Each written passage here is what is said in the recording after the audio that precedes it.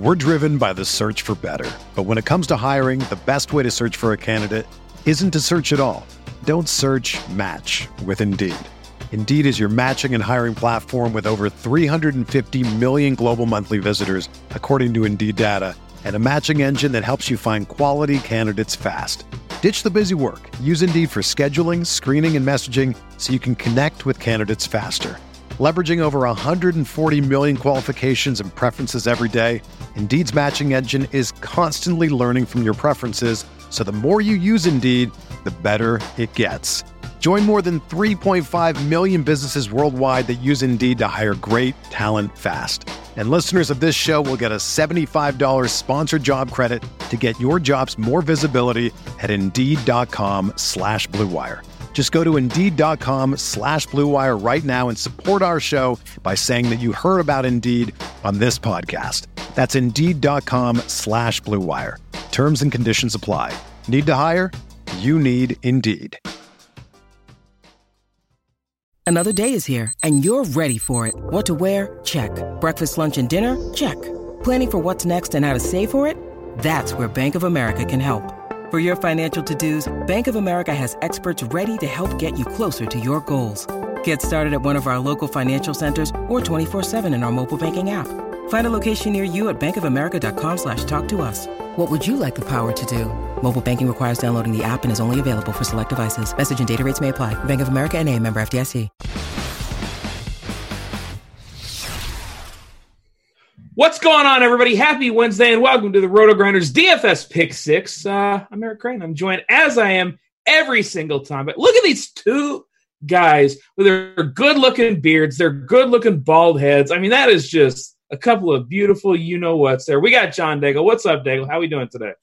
We are doing great outside of the long conversation we had before we came on the show about it now being officially winter on the East Coast. And we're struggling, buddy. We're struggling. Yeah, I mean, Reeves, you and I are over here in the Midwest. Like we are freezing our you-know-whats off, too. I don't know why Daigle thinks he has like a monopoly on like cold weather over there on the East Coast, but you're in Ohio. I'm in Southern Illinois. Like, it's cold as hell here, too, man. Yeah, we've gotten snow the last few days. I know people were worried for the Browns game tomorrow a little bit, but it looks like it's going to be kind of just cold and clear. But, hey, man, we're going to deal with it. I'm a summer baby, but, I've been here for 6 months of gray every year for, the last, 30 years. So whatever. If you're worried about the Browns, you should be worried more than the snow. I'll say that much. Least of your concerns. Maybe that's what's happened to Baker Mayfield. He goes from sunny Oklahoma to now he's just up there in Cleveland, and he just looks sad all the time. He had to buy that coat, not because he wanted to look like a homeless guy, but because he actually just did not know what kind of coat to buy because he didn't understand living down there in Norman. Maybe that's what happened because, yeah, dude, Baker's just toast. Out of all the things Baker's done this year, still the most egregious thing are these progressive commercials. Like, we've got to put a kibosh on these already. Like, these things got to go. Wait. I don't know these progressive commercials. Yeah, where he's just, cleaning up the stadium and getting his wife never mind. I've seen that. Yeah. He's auditioning for his next job. Yeah. We got to kill those, man. We got to get those. Get those off the air. Poor Baker. All right, before we jump into the slate, I want to let you guys know, Roto Grinders, this is really neat. We are holding another free roll on Yahoo this week. Yahoo Lineup HQ. It's free on Saturday and Sunday this week. There's an MME free roll, $2,500 in that tournament, 150 entries. Throw them in there. Yahoo, they've recently introduced allowing to put 150 lineups in there. If you want to check out the Roto Grinders Lineup HQ, this is the weekend to do it. If you might not be a premium member, you're on the fence about whether to sign up, check it out because you're going to see that it is worth it. Also, want to give a shout-out to a few new guys rocking the Roto Grinders badge, and I want to thank Drake. We have Drake, guys. Drake is straight up rocking the Roto Grinders badge. Thanks, Drake. And Stevie L24. I'm not going to lie, Steve, I love you, man, but when you have to go behind Drake, you're just screwed at that point. Nobody's going to get excited about your name. But, Steve, welcome. Drake, go Raptors. So, Reeves, what do we think about this slate as a whole?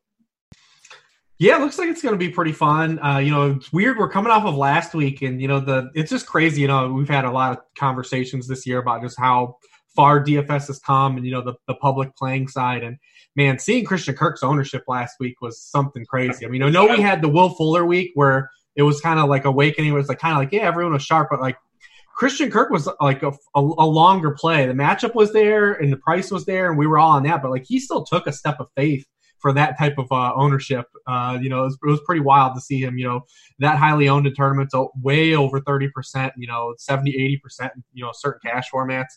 It was an interesting week last week, but it ended up being high scoring. I had some nice Daniel Jones, Darius Slayton lineups that got nuked by David Montgomery. That was pretty fun. It was a fun week, and we're moving on to this week where I like what DraftKings is doing because they're really just like kind of upped it on pricing. Like they're saying, like, listen, do you want to play Chris McCaffrey? Here, you have to pay for him. Oh, you want Michael Thomas against the Bucks? Guess what? You got to pay for him too. I like that. It makes it, it makes it a lot more fun. It makes it a lot harder. We seen last week there was an internal debate all week about do we pay for Christian McCaffrey or not, back and forth in the industry, and you kind of both sides of the argument won. Christian McCaffrey still hit. He didn't hit 3x, but he still was. Christian McCaffrey lineups were good, and then people said a lot of good lineups without Christian McCaffrey as well. So we're in that same boat again with him at 10.5, and you got Michael Thomas at 9.9 on DK. So I like what they're doing, at least pricing wise. Anytime you see Tony Pollard at 5K on DraftKings, you know that DraftKings literally just said, okay, 3 snaps. You want to pay for Christian McCaffrey? We are truly going to make you pay for Christian McCaffrey. Yeah, it's going to be tough. If you're looking for value this week, outside of Brian Hill, it ain't going to come at the running back position. We'll take a look at it. And even that, like, he's not that cheap, 4.8. Like, Reeves, when's the last time that a guy like Brian Hill was 4.8? I know he's going to be starting, but I don't know. It's interesting. I like what they're doing. I like making. We'll talk about him. He's on the docket that you put out for us. It's super interesting because unlike past years and as recently as last year, you can't look and pull up the site and assume you're getting a 3K, 3.5K guy anymore. Like, they are pricing backups according to if injuries were to happen. They're not waiting for injuries to happen anymore. So you're just not getting backups under 4K any longer for the rest of the year. It's interesting. It's definitely different. I like that. But and of course we're going to talk about Brian Hill. We're going to talk about a lot of these other guys looking for some value. And let's go ahead and jump right into it. It's Saints at the Bucks. It's a 50-point total. The Saints 5-point favorites on the road. And Daigle, I got to ask you, what the hell happened last week with the Saints? The Saints in general, and trust me, I know as someone who had quite a bit of Jameis Winston in that particular matchup, it should have been better, but instead what happened is that we did get O.J. Howard. We did somehow get Ronald Jones in the passing game, and I'm sure we'll talk about more Ronald Jones in just a second. But those targets that usually go to Mike Evans and Chris Godwin kind of filtered elsewhere unexpectedly. And that's really just what happened against a set of corners that should have seen Evans and Godwin prosper. However, we know in the last month what those two can do all year long, what those two can do really. Godwin the past 4 weeks, still just over 10 targets. Evans in that time, 12 targets. And before his 8 target, what we consider a letdown or dud, coming into that game with 15 targets. So it's not something you're scared about Mike Evans or Chris Godwin. I think it comes more or less down to deciphering which one we want to use because they still don't break out at the same time. And so game script sort of has dictated what one or the other has done. And that's what we're going to talk about here.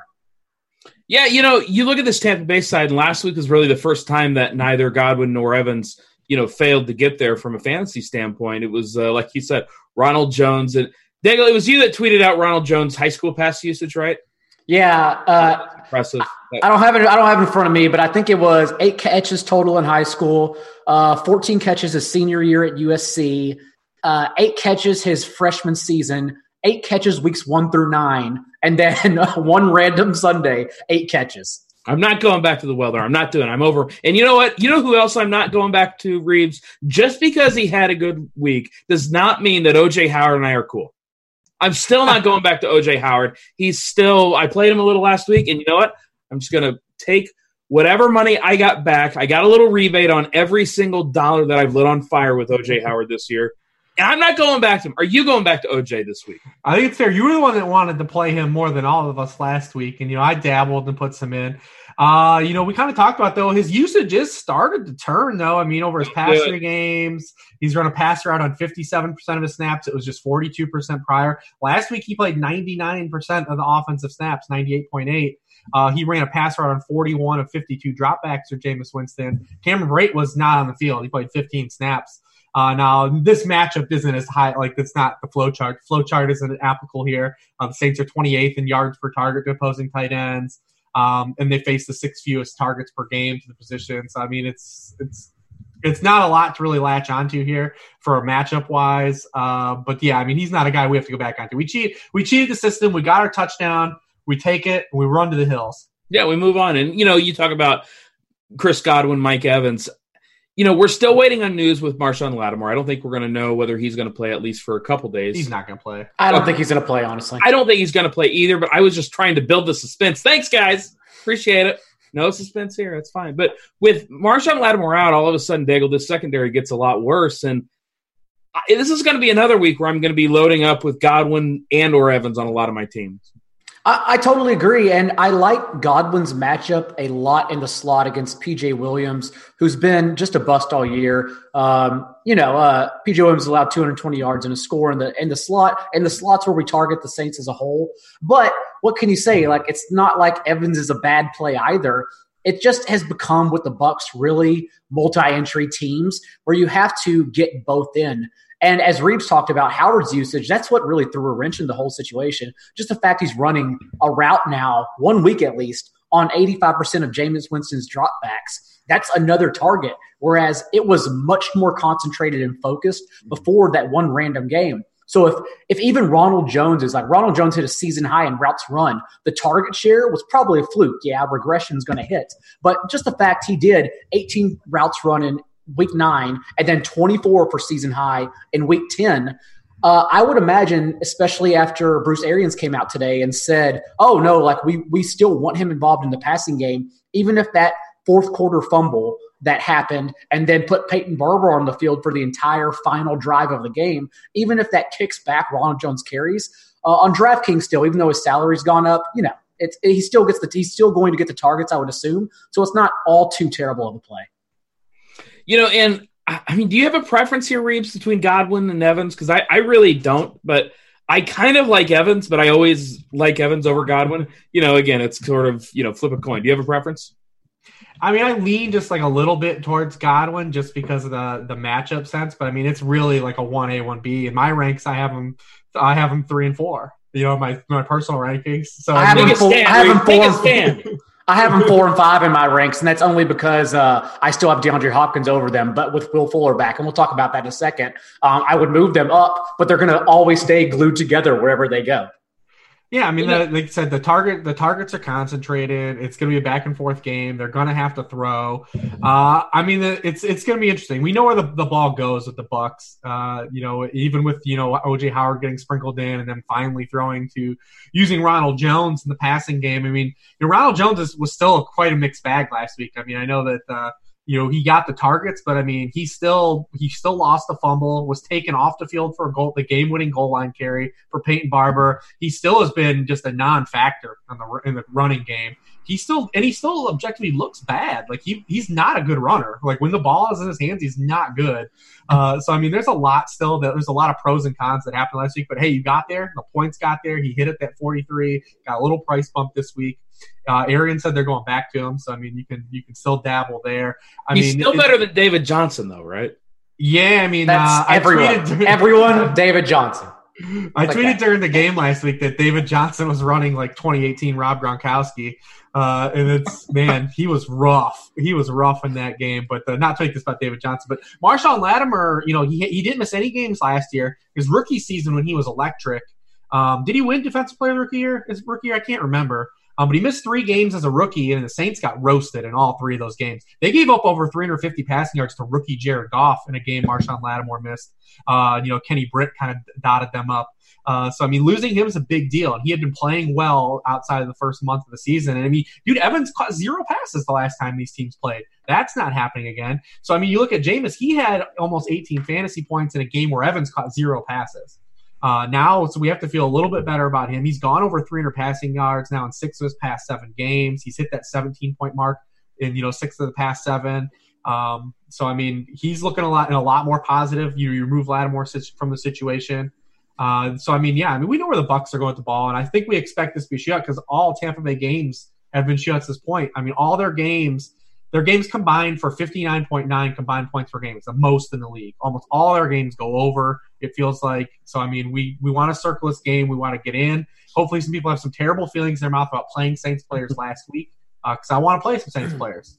Yeah, and I think if you're looking at the Saints, obviously it's Michael Thomas, but the 9.9 price tag, you guys brought it at the beginning of the show, where it's tough to click that button at that price tag, especially for a receiver, a position that is high variance, even though Michael Thomas isn't really high variance. But we know the Tampa Bay Bucks, probably the worst secondary in the league. They just cut Vernon Hargreaves, who's been terrible. Daigle, I like Michael Thomas. I even like a little Ted Ginn. Alvin Kamara is a guy that just screwed everybody that played him last week. But this spot, maybe it's not a bounce back spot because the Bucs defense is really good. Where are you going on the Saints? It's very much just like Christian McCaffrey's price point and situation last week, where I don't think there's a right or wrong answer. It's going to come down to roster construction Saturday night, Sunday morning, whenever you build your lineups. And Michael Thomas, I would argue he's the safest play, even among running backs getting 20 touches. I think Michael Thomas is still the safest play on the slate. Not only does Marshawn Lattimore's absence help the Saints' defense as a whole, but you talked about their bad corners. I mean, they literally just got worse. They were already allowing a league high in fantasy points per game to opposing wide receivers. I think it's 25 points per game. And then obviously they cut Hargreaves midweek, but then MJ Stewart, second corner, he's out 3 to 4 weeks now. Carlton Davis didn't practice today with a hip injury. He's out. So that leaves 2 rookies and a guy who has played 2 snaps all year as their starting corners right now. So if we expect the Bucs to score, I would imagine we also expect the Saints to keep their foot on the gas. And so Michael Thomas, FanDuel, his price only went up $300 from last week. If you played him last week, you're probably playing him this week. Yeah. DraftKings is the big situation. I think it just comes down to roster construction in the end. But it's pretty easy to say he's an amazing, amazing play. Yeah, and Reeves, when I look at this spot, everybody knows Michael Thomas is really great. I've heard a few people talk about Jared Cook. I don't hate Ted Ginn this week. Who are you going with on the Saints? So I think still in cash, if we're talking cash to tournaments. So in cash, I think Cook is in play. He's been a top 8 scorer now in each of his past 3 games played. 2 of those were at Teddy Bridgewater. In his first full game played at Breeze since week 1, he got 10 targets last week. Tampa Bay has been just a step below Arizona on the flow chart. They're 29th in receptions, 31st in yards per game to tight ends. They're 30th in touchdowns allowed. They even gave up a tight end 5 week to Cook himself, when Teddy Bridgewater played and these teams met in week 5. So I think he's in play, especially at 4,400. I think on DK it's a little more palatable. I think that if you're looking at tournament plays, I think the guy is Traquan Smith. He came back last week. He played 83% of the snaps. Ted Ginn played 69% of the snaps. Ginn still had 3 targets to 2, but Traquan was the guy on the field and he ran more routes than him. You guys said it's almost all hands on deck when you're facing the Bucs, because they're a pass funnel. They stop the run well and they just bleed, and hemorrhage passing yards to teams. They can't stop anyone in the air. So not only do they invite teams to pass on them, they invite teams to beat them efficiently. So, I think the Saints are going to acquiesce to that and throw the ball a lot in this game. I think we'll see. I like Traquan as the dart play, because you can't wide receiver to a full-time usage. The problem is that Michael Thomas is so good. He's taking away so many targets. He has 67% of the wide receiver targets on this team. That's the highest of a wide receiver has for a share of his wide receiver targets in the league. Allen Robinson is next at 49%. It's almost a 20% gap to the next highest guy that commands his wide receiver targets. It's just unreal. He's so good that they just keep throwing to him. So that kind of hurts the other guys from taking these stabs on these guys because it's hard to run into an 8-target, Traquan Smith game now because Michael Thomas is just destroying. Yeah, you're hoping to hit big plays. You're hoping to hit big plays with those guys. Right. Yeah. And at 3,800, you're just hoping you hit a bomb and you crush. I like going back to Breeze. He totally ruined a spot for us last week. I've already seen people kind of cite his stats, in Tampa. He's had some really rough games in Tampa Bay against some bad defense. Look at last year, 13.9 points, 2017, 14 points. The year before that, 4.5. I mean, I don't know if this guy is crushing Mons Venus too hard in Tampa on Saturday night before that, but I mean, it's hard to just move away from him in this spot. We've talked about the Bucs defense just being a target every single week. You just run down this quick slate. Kyler Murray last week, 27. The week before, Russ, 39. Ryan Tannehill, 19.4. Kyle Allen, 17.4. Teddy Bridgewater, 27.3. Jared Goff, 21. Daniel Jones, 34. That's over their past 7 games. I mean, that's just inviting, fantasy points, So, I mean, I'm all in on the Saints side. I want the ancillary pieces. I want the ancillary jabronis, as we call them on this show. I want to get those. I want to get those that guys. Band name. The greatest I want to get them band in name history. Ancillary jabronis. I love it. Didn't we have a shirt, like a rock and roll shirt, made at some point? I think RotoWare made one. RotoWare hooked us up with one last year. Yes, RotoWare. I love you guys. So ancillary jabronis. I might have to get that shirt to wear it down to Nashville. We got to create a new band name now, somewhere along the way. Yeah, well, it's okay, Daigle. You're all right. You were the third choice. I know. I feel left out now. all we do is talk about bad quarterbacks. Y'all used to talk about ancillary jabronis. All right, let's talk Houston at Baltimore. 49-point total. Baltimore, 4.5-point favorites at home. And Daigle, we saw the Lamar Jackson last week that we have wanted to see for 2 years now. I mean, he had the big-time 40-yard touchdown run. He looked like an absolute stud. Cincinnati, of course, had no answer for him. And do you think this Houston Texans defense is going to have an answer for him this week? I would not imagine so. J.J. Watt accounted for so much of their pass rushing production, whatever they were getting even at the time. And now you look, and yes, they added – so we just made fun of Vernon Hargreaves. And then, of course, today we recorded this on a Wednesday night. They are the team that claimed Vernon Hargreaves. So if they have to put him out there with Garyon Conley, who they claimed off waivers, who was arguably Oakland's worst corner, and Bradley Roby – old 34-year-old Jonathan Joseph, who continues battling soft tissue injuries throughout the year. This is not a secondary, nor is it a defense that has any athletic presence to block whatever Lamar Jackson brings to the table. Deshaun Watson, however, we're going to talk about this more in a bit, but Deshaun Watson also averages over 9 yards per attempt when he's trailing. So if we expect the Ravens offense to blow up, and we do, we also expect the Texans offense to blow up.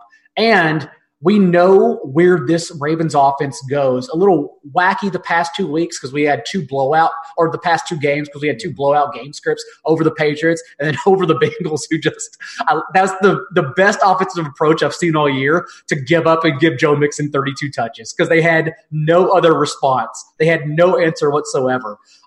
So yeah, we didn't know it's going to go though to Marquise Brown, who I wouldn't expect him to play 40% of the snaps in a competitive game. You can get away with that when you're leading 3 scores. If this game's 1 score the whole way, Marquise Brown's going to play more. And then of course, Mark Andrews, who we were worried after the Patriots game, played just around 30% of their snaps, but last week back up to his normal. People look at his snaps and around 50% on this season. Last week, 51%. And yes, he's still playing with Nick Boyle and Hayden Hurst along the whole way. But last week, he still ran a route on 94% of Lamar Jackson's dropbacks. He's still on the field as a pass-catching tight end every time he's on the field. So that's still usage I'm chasing if you're playing Lamar Jackson. Yeah, and Lamar Jackson's just one of these guys where if you're paying up, he's always a fine option. The question is, can you pay 7-7 for a quarterback on this slate? And Reeves, that's what I kind of keep looking at because I want to play Lamar Jackson. I want to have him on my fantasy team. But on this slate where we're looking at a 9-9 Michael Thomas, where we're looking at a 10-5 Christian McCaffrey, where it seems like a lot of other people are priced up, can we really play Lamar Jackson, Reeves? I mean, you can. It's hard to do it. I mean, he is. I mean, listen, man, Lamar Jackson is completely my brand. He's like this. Him doing this just brings a flutter to my heart every week. He wears a Rich Rebar shirt. I mean, I don't even tweet Konami code. I just tweet the code now. Like last week when he had that run, it was just that was the quintessential play. That was it, man. That was the ultimate cheat code type of play. You see him just ultimate spin, putting shades on the sideline. It was just what are you gonna do about it, man? Deal with it. But yeah, it's a little tough, especially because it's the quarterback position. It's the one position where we can make up points, even when it's a 30-point score. We're still able to get, hedge those types of guys who need to pay up. So, I mean, I really never play the top guy. It's going to be hard this week to do it at the quarterback position. Houston's been really good against the run, but I think you just have to throw out like those types of stats against this Ravens offense because it's so unique. I mean, their rushing stats come from their quarterback on designed runs, not only runnings. They run so much, RPO. They do so many unique formations. I mean, with Greg Roman, he's done this for his entire career. I mean, Colin Kaepernick, Tyrod Taylor, he's just bred success out of these offenses on the ground in terms of efficiency. So, I mean, even though Houston's been really good against the run, I'm not really worried about what they do here. I mean, Mark Ingram's just not a guy I typically play anyways because we talked about it with Marlon Mack last week. And, sometimes you miss out on a Derrick Henry game from last week, but, I mean, you also avoid Marlon Mack games. Like my guys just don't catch passes and they're reliant on scoring touchdowns. They're typically not guys that make my lineup. So, I mean, Mark Ingram is 32% of his fantasy points have come from inside the 5-yard line this season. That's the most of all top 200 scorers in fantasy football. I mean, if he doesn't score a touchdown, like you are really left holding the bag. So it's hard to play him. I like Marquise Brown a lot, like John alluded to. I mean, you get kind of frustrated with his usage a little bit, not even in blowouts, because, I mean, he's only had more than 4 catches in one game this season. But Houston is just the team we have targeted, not only with wide receiver play, but speed wide receiver play. Tyreek Hill, 5 for 80 and 2 touchdowns. T.Y. Hilton, 6 for 74 and a touchdown. Tyrell Williams, 91 yards and a touchdown. Ted Ginn had over 100 yards against them. Over 17 PPR points per game from all those guys. There's just no one on the field that Houston has that can run with Marquise Brown. So, I mean, he's the guy I'd be looking to the most. I mean, with Mark Andrews, I mean, this is why I never cared about tight end snap shares ever. All that matters in routes and target per routes. And Mark Andrews leads all NFL tight ends in target rate per route run at 32%. It's the only stat that matters for Mark Andrews in terms of usage. When he's on the field, he's running routes. When he's running routes, they're throwing it to him. That's all that matters. Who cares about how many snaps he's playing? Yep. We don't get points for snaps or blocks. We don't care about that. We want pass catches and yards. Now, the problem with Mark Andrews from that light, though, is he's only gone over 45 yards twice in his past 6 games. They both came against the Bengals. So he's not really done a lot outside of those 2 really cherry matchups. So you have to pay up for him continuously. That's what makes him hard as well. But I'm looking at Marquise Brown, salivating at Marquise Brown. I want to get him in this week. Yeah, and if you're playing him on the Ravens side and you can't afford Lamar Jackson, how about a little Deshaun Watson on the Texans side? Because, Dago, you mentioned earlier they should be throwing a ton. I don't think Deshaun Watson is going to garner a lot of ownership this week, and you can pair him up with Hopkins. You can even pair him up with Will Fuller, who's in another good matchup. And I like this Texans passing offense almost as much as I do guys from the Saints-Bucks game. Yeah, the Ravens have admittedly improved their defense the past few games. Before they went to their bye, they added Marcus Peters, who had that pick 6. Then they went to their bye and came back out and got Jimmy Smith back healthy. So now you have Marcus Peters and Jimmy Smith on the outside, Marlon Humphrey and Earl Thomas guarding the middle of the field. But either way, it's still Deshaun Watson, right? Like, no matchup matters. That's kind of why I like the ancillary pieces, not the ancillary jabronis, but the ancillary pieces in this game, because you have Darren Fells, who's a 2-touchdown kind of guy who could take you over the top at a cheaper price in this kind of matchup if you think their corners can contain Hopkins and Fuller. And Fuller is interesting because I would think his ownership finally goes below 30% since it is his first game back, especially from a hamstring injury that could re-aggravate. So, yeah, whatever the case, I like Deshaun Watson as well. He's going to catch lower ownership, I would imagine, than Lamar Jackson. Maybe you can pull it up actually on your end and tell me what you have projected at Roto-Grounders. Yeah, it's about Deshaun Watson's got about half the ownership of Lamar Jackson right now. Okay, yeah, for sure. And yeah, I mean, like I said, whether you want to stack the ancillary pieces or DeAndre Hopkins or Will Fuller, I think all are fine. I'm slightly concerned, however, with Will Fuller, because as we know, before Will Fuller got injured, with DeAndre Hopkins, because before Will Fuller got injured, Hopkins was wide receiver 15 on DraftKings and FanDuel, averaging a 28% target share, ADOT still under 10 yards. Will Fuller disappears, and he doesn't take up all those air yards. He still has an ADOT around 8.9 in the last 3 games. However, he's taken all of Will Fuller's targets. 36% target share and wide receiver 4 in the last 3 games. And now with Fuller back, if he's a full-time player, I mean, it's worrisome to pay up for Hopkins at that price. I don't hate that. I think it makes perfect sense. Reeves, what do you think about this Houston attack? Yeah, I think it's interesting because you guys have alluded to when we like to play Deshaun Watson and when he's an underdog. In games, his 14 career games as an underdog, he's averaging 2.2 touchdowns, 273 passing yards, 8.3 yards per attempt, as opposed to 1.8 touchdowns, 249 yards, and 8.1 yards per attempt as a favorite. The other thing about Deshaun Watson is that for his career, he is like really awesome against the blitz. And the Ravens blitz at the highest rate in the NFL, 49.4%. Against the blitz for his career, his completion percentage is 70.3%. He averages 8.7 yards per attempt against the blitz, 106.1 quarterback rating. They're all above his rate stats when he's not blitzed. The other thing, too, and if a blitz team's going to blitz a lot, what else does that do? And play man-to-man. You open up lanes to run and escape the pocket. So, I mean, you've got rushing upside from Deshaun Watson here as well, kind of back and forth. It's a real tough year for old white men watching football because the quarterback play, like you look at all these guys, they're all runners, mobile passers. It's been a tough year for those guys. Your grandpa is having a tough time watching football. They're definitely not watching this game. But I mean, I love everything about this game. Now, the thing about the Ravens, though, is like I kind of really am starting to believe in these changes that they've made and getting healthy on defense, that it's an actual problem. And they might start to be a defense we might start to look at kind of avoid. I mean, they absolutely nuked Russell Wilson. Russell Wilson completed less than half of his passes. He was awful against the Ravens. Now that they're healthy and they've got these three corners and they move Brandon Carr to safety with Earl Thomas, like their secondary is bona fide right now. Tom Brady was the QB20 when they played him. I mean, he can't move around. But like I said, what they did to Russ at home in Seattle, it's kind of an eye-opener. I mean, and we've had a couple down moments from Watson, and they've come against, kind of stickier matchups, the Jags game, the Colts game. So, I mean, there's some downside there. I mean, he's a tournament-only play for me, but I think he's a fun tournament play because you can cross-stack him in a unique way. Like you said, Jason, getting leverage of just against people. If this game pops and it goes back and forth, you're getting half the ownership of Lamar Jackson for a guy that can, one, use his legs, two, has two really good wide receivers, and then, some good ancillary pieces like John alluded to, and, Duke Johnson, Darren Fells, Kenny Stills, and some guys that can really carry some weight if they go off, DeAndre Hopkins and Will Fuller. I would love more reason to play Duke Johnson. Like, that's the guy I would want to play more. But, I mean, his last game, yes, he spiked that receiving touchdown, but it was the fewest routes he's run this entire month. So, still concerning. Dude, why do teams hate Duke Johnson? I'm going Isabella, right? There has to be something behind the scenes we don't know. Are we sure he's good? I believe he's definitely good. I believe he's amazing. Every time he touches the ball, he's good. And he gets cut by every team he's on, or he's traded by every team he's on. Nobody likes him.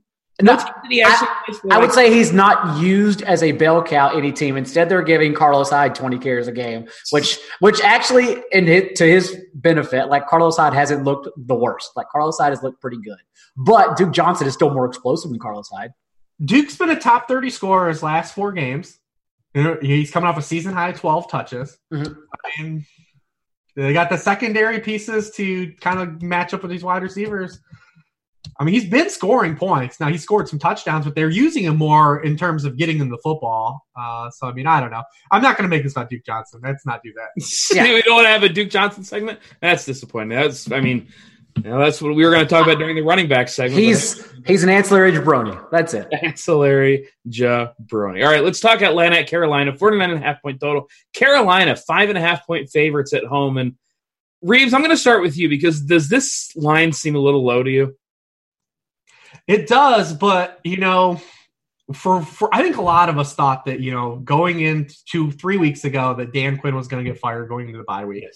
And he didn't. Instead, Dan Quinn, after 8 weeks of egregious and embarrassing defensive play calling, swallowed his pride, let Jeff Ulbrich take over as the defensive coordinator.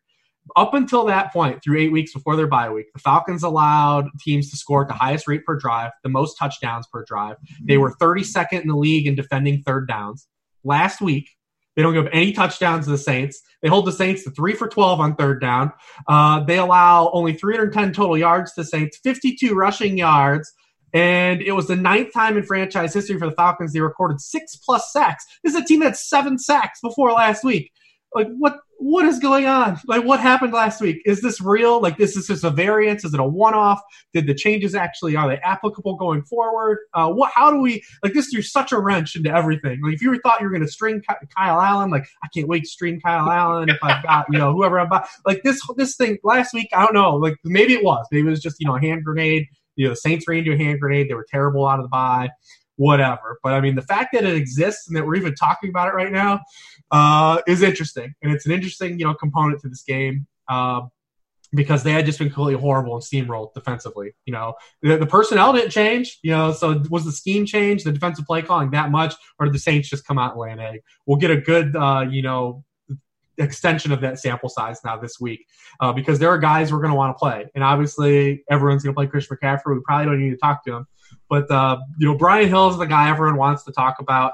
It's kind of a fun dynamic because, he's taking over the backfield. They just have Kenyon Barner and Quadre Olison behind him. And Carolina is a complete opposite. They get just pounded on the ground and are hard to pass on. They don't care about stopping the run necessarily. But the Falcons can't run the football, not even when they have game script in their favor. I mean, they're 23rd in percent of plays that go for 10 or more rushing yards, whereas Carolina's last in the league. They allow 17.4% of the rushing attempts against the Falcons go for 10 or more yards. The rest of the league rate outside of them is only 11%. So not even a little bit higher, like they're way higher. They give up the highest percent of yards gained against them are through rushing. Just 20% of the yards gained by the Falcons have come via rushing. It's the lowest rate in the league. So, I mean, he's so cheap, but there's maybe a little bit of a byproxy that maybe they can't run on anyone, no matter who's behind, in the backfield. But touches are all we care about, and he's got the pass catching ability. So, I mean, it's hard to ignore him at 5'9" and 4'8" on both sites. Because Carolina has just been so bad. So, I mean, I think you have to swallow and play Brian Hill this week, at least from a catch stance. Yeah, and you look at like the spot, and I know that they can't run anybody. I fully understand that. But Carolina can't stop anybody on the ground.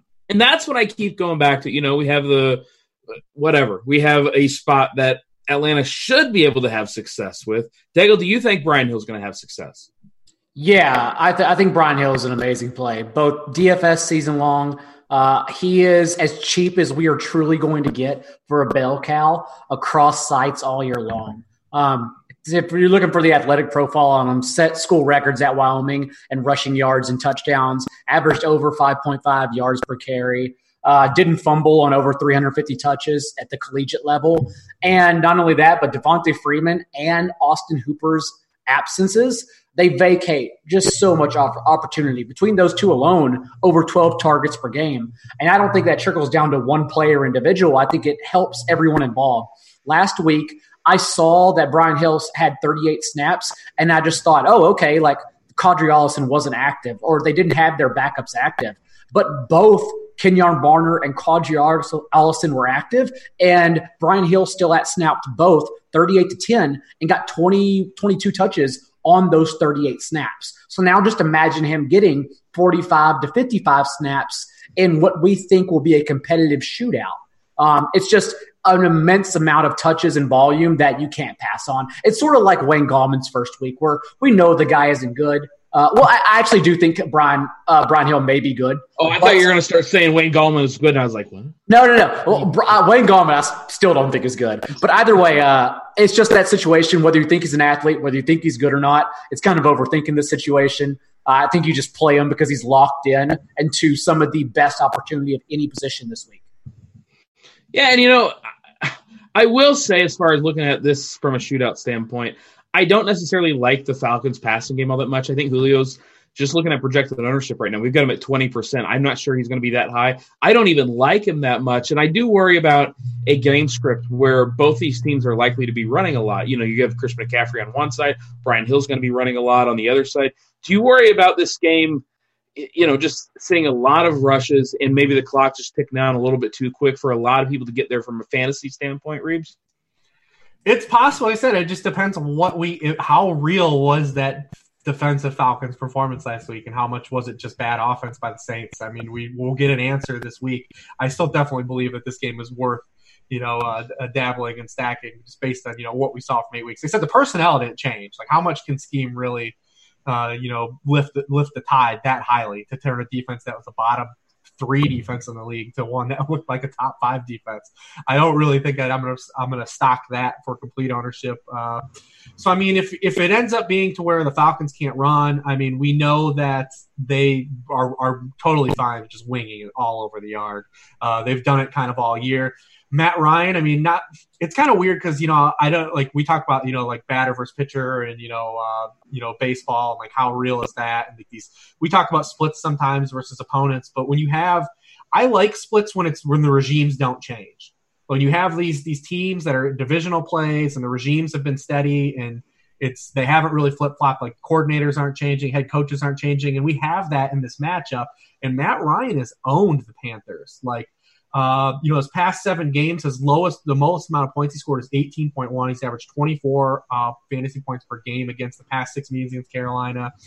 He just has a track record where he's really damaged them. And like I said, when you have these regimes that don't change, and like the overall like player personnel doesn't change a lot, I stock that a little more than just saying like, oh yeah, well this guy was good against the Bucs 8 years ago when whoever was there. These are 2 head coaches that have been there the whole time. That over that sample, teams have played like similar schemes, and Matt Ryan has roasted them. The team's not as good this year, but they're totally capable to throw the football all over anybody in a given week and stack production, even if it's gross. We've seen that a number of times this year. And the Panthers are giving up big games to big wide receivers. Devontae Adams, 7 for 118. Mike Evans, 9 for 96. DJ Shark, 8 for 164 and 2. They've played in some of these shootouts, man. Like they've given up some back and forth games, even though they are really good on a per play basis against the pass. They've given up, a couple big, passing games, of late, to guys like, Ryan Tannehill and Gardner Minshew. So there is still upside here for this passing game, even though on a per play basis, Carolina is better against the pass than they are against the run. Yeah, from an ownership standpoint, nobody's going to be on them because everybody's playing Brian Hill.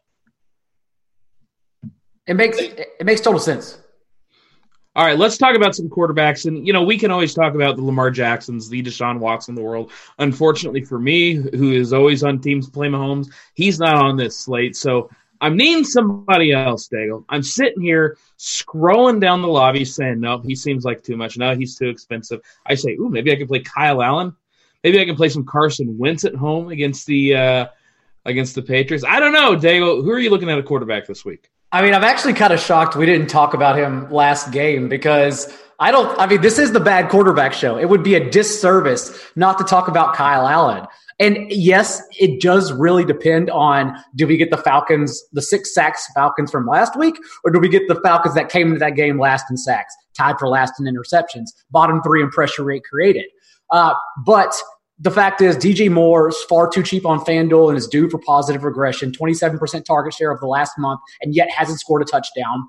And then you have the fact that the Panthers in general, their passing touchdown to rushing touchdown ratio, as JJ Zachariason, friend of the show, has pointed out, is just far too wonky to not regress. It's the craziest rate since 2011, I believe. So we would expect positive regression as well. So given all of that, and given the fact that I don't buy into the Falcons' defensive change, Kyle Allen, and we're talking about on DraftKings here, where they're pricing up their guys extremely high. Like Kyle Allen at 5,300, I think is a legitimate play if you're looking for a cheap quarterback. Yeah, I don't think he's the craziest thing out there ever. I think it's actually like maybe an elite play. I'm not even kidding. I bet we have a lot of Kyle Allen and cash takes. Yeah. I bet as this week goes on, there are going to be a lot of people talking about Kyle Allen and cash just because, again, you want to fit the Christian McCaffreys and the Michael Thomases into your lineup. Reeves, are you going Kyle Allen? Or are you going a guy like Carson Wentz? I keep wanting somebody to talk about Carson Wentz for reasons I don't necessarily understand. Oh, God, I'm getting the Naj head shake from Reeves. Talk to me, bro.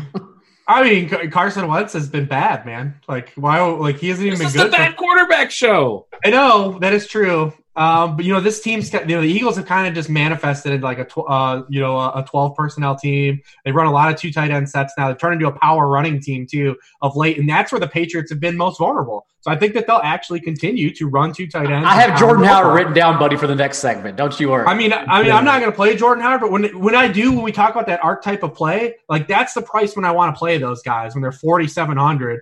That's when I want to play those guys because you don't get completely boned when they don't score a touchdown. Like you can have over 100 yards and just still kind of be okay instead of paying $7K for Marlon Mack and then getting jammed. Yeah, I mean, I just don't believe you look at it, and he's been under 200 yards. I think in 5 of his past 6 games. It's just tough, man. It's tough to really go down the Wentz trade. There are a lot of quarterbacks, so it's a great quarterback slate. I like, the Kyle Allen take a lot. I mean, I would have no problem paying up for Dak Prescott if you guys wanted to play him. He has 18 or more fantasy points in 8 of his 9 games this year, 20 or more in 7. Detroit's 29th in passing points allowed per game. They just allowed 19.7 points to Mitchell Trubisky. So that's really all you need to know about that. In the dome, indoors, I mean, it's really hard to get away from. Like, Dak Prescott's another great play. That game has, some potential, too, to kind of be a little better than people think as well. You got Josh Allen against the Dolphins. He's had 3 career games against the Dolphins, had over 20 points in all 3 of those games. How about going really terrible? You guys want to play a really bad quarterback? Oh, Kyle Allen wasn't really terrible. Okay. No, I think there might be somebody. Is he cheaper than Kyle Allen? He's cheaper than Kyle Allen. Is it Dwayne Haskins? Yeah, man, it's Dwayne Haskins. I wanted to play Trubisky last week, so this is Daniel Jones. This week, it's Daniel Jones for the same reasons of Dwayne Haskins. So Dwayne Haskins has only come in and started 1 game where he took starters reps, came in and started before the bye against the Bills. And he wasn't like the worst thing ever. He wasn't a good fantasy play by any means, but like he didn't like light everything on fire like I think a lot of people thought he was going to do. Now he gets a Jets team that is good, really good against the run, and is just inviting teams to just throw all over them. So look at their last 3 games and the 3 quarterbacks they played. Gardner Minshew, 23.2 fantasy points. Ryan Fitzpatrick, 23.7 fantasy points. Daniel Jones, 30.3 fantasy points. There is upside here. Now, he's not a guy you're going to lean on. If you play him, you should expect to lose money. But you might win some too, based on But I mean, we'll talk about McLaurin too. I mean, McLaurin I think is a really great play this week as well. I mean, that's how bad this Jets passing defense is. We talked about it last week, wanting to play Golden Tate and Darius Slayton, and those guys ended up popping. I'm sitting here looking at a lineup. You could absolutely play Haskins, McLaurin, Thomas, and McCaffrey together. You can do it. I'm looking at the lineup right now. You can do it. And it's not even the worst lineup in history. It's close, but it's not quite the worst lineup in history. Let's talk some running backs, because one of the guys that I'm going to have trouble fading this week is Josh Jacobs. He's 6.9K over on DraftKings. Big home favorite against Cincinnati. We know that John Gruden loves to give him the ball, give a bell cow running back the ball as often as possible. And Jacobs is just a guy I know he's questionable right now. I think he's going to be fine. Daigle, I feel like he's just a really easy play on this slate. Yeah, and I would worry, if anything, I know we're probably talking about cash, but I would worry that his ownership gets incredulously high, because I think everyone's just going to see it. I mean, we saw it last week. The Bengals just, whatever it is, it doesn't matter. Mark Ingram, efficient on 15 carries, 115 yards. They just can't stop the run. And that's their big thing. They can't stop anything, but for the most part, they just can't stop the run. And now it's Josh Jacobs' turn for an Oakland offense that continues getting better and continues getting stronger, despite the fact that Darren Waller continues fading away each and every week. So, yeah, I mean, Josh Jacobs, I think, is the top play on the board that everyone will know about. We also talked about Jordan Howard a little bit earlier, recently smashed by Nick Chubb for 120 yards against the Patriots. And then last week, and then Mark Ingram also before the Patriots went on bye, 115 yards. And then J.D. McKissick, I think if Ty Johnson is out, ran a route, 37 routes over Paul Perkins at 6 on 70% of Jeff Driscoll's dropbacks. So if you do have Dak Prescott, and I think Dak Prescott to Amari Cooper and or Gallup is an amazing stack. I love Dak this week. Then I don't think it's the worst idea to have Ty Johnson running it back with him for cheaper on DraftKings specifically. Yeah, you talk about J.D. McKissick. That's somebody that's just running so many routes, like you said. And Paul Perkins, he's not really stealing that much action from McKissick. I have no problem there. Reeves, what do you think about some running backs? Well, that's a good guys. I mean, listen, if everyone's going to play McCaffrey and then skip down to Jacobs, does that mean that no one wants to play Dalvin Cook? Are we in a week where no one wants to play Dalvin Cook? Strategy right there. Probably. I mean, kind of stuck in limbo there. I mean, he's second in the league in yards from scrimmage. He's facing a huge home favorite against a backfield that is 29th in the NFL and how many running back touches they face per game.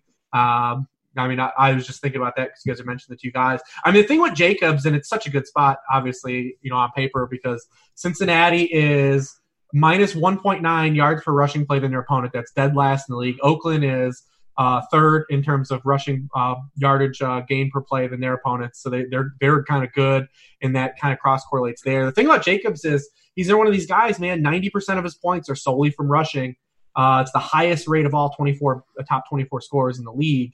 So I mean, it's all rushing. Any touchdowns can be kind of fluky. If you don't get one, he's not really a guy that's going to get you a lot of points. To circumvent not getting in the end zone.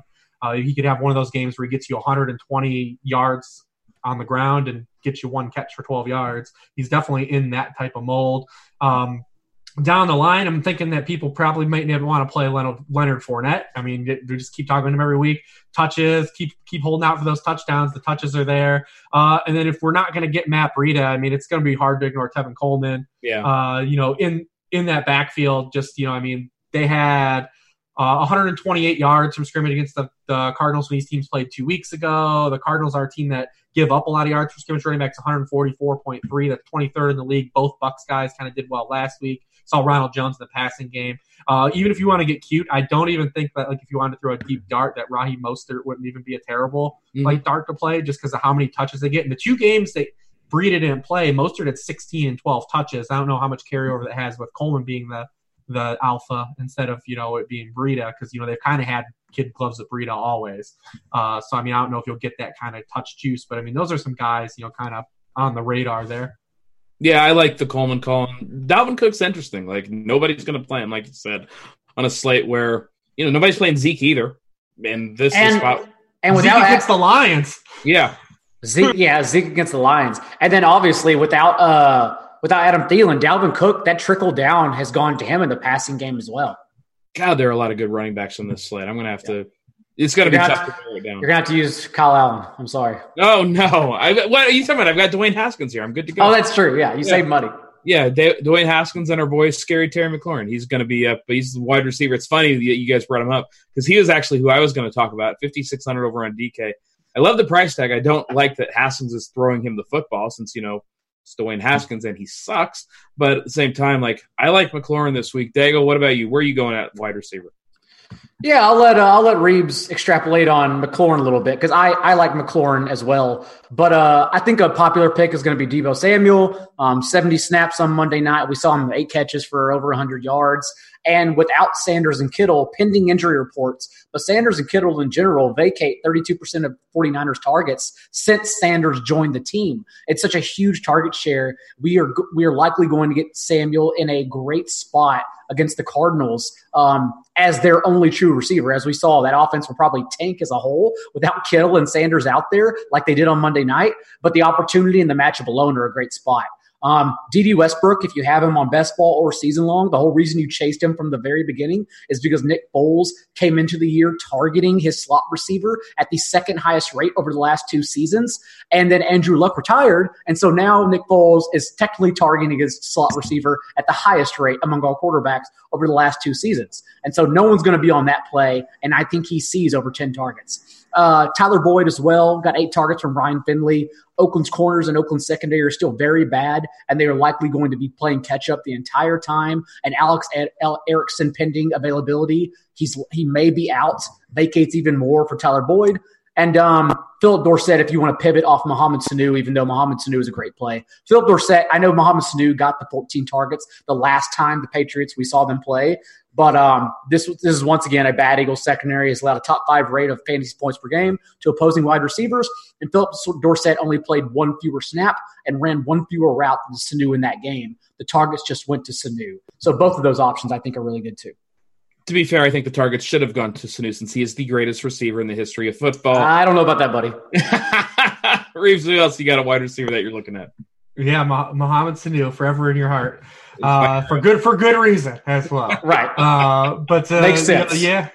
Terry McLaurin obviously is a guy that I'm drawn to this week. I mean, for similar reasons as Darius Slayton, the vertical guy against the Jets. I mean, so the Jets over the past 3 weeks, they faced the Jaguars wide receivers. They gave up 13 catches for 202 yards and 3 touchdowns to those guys.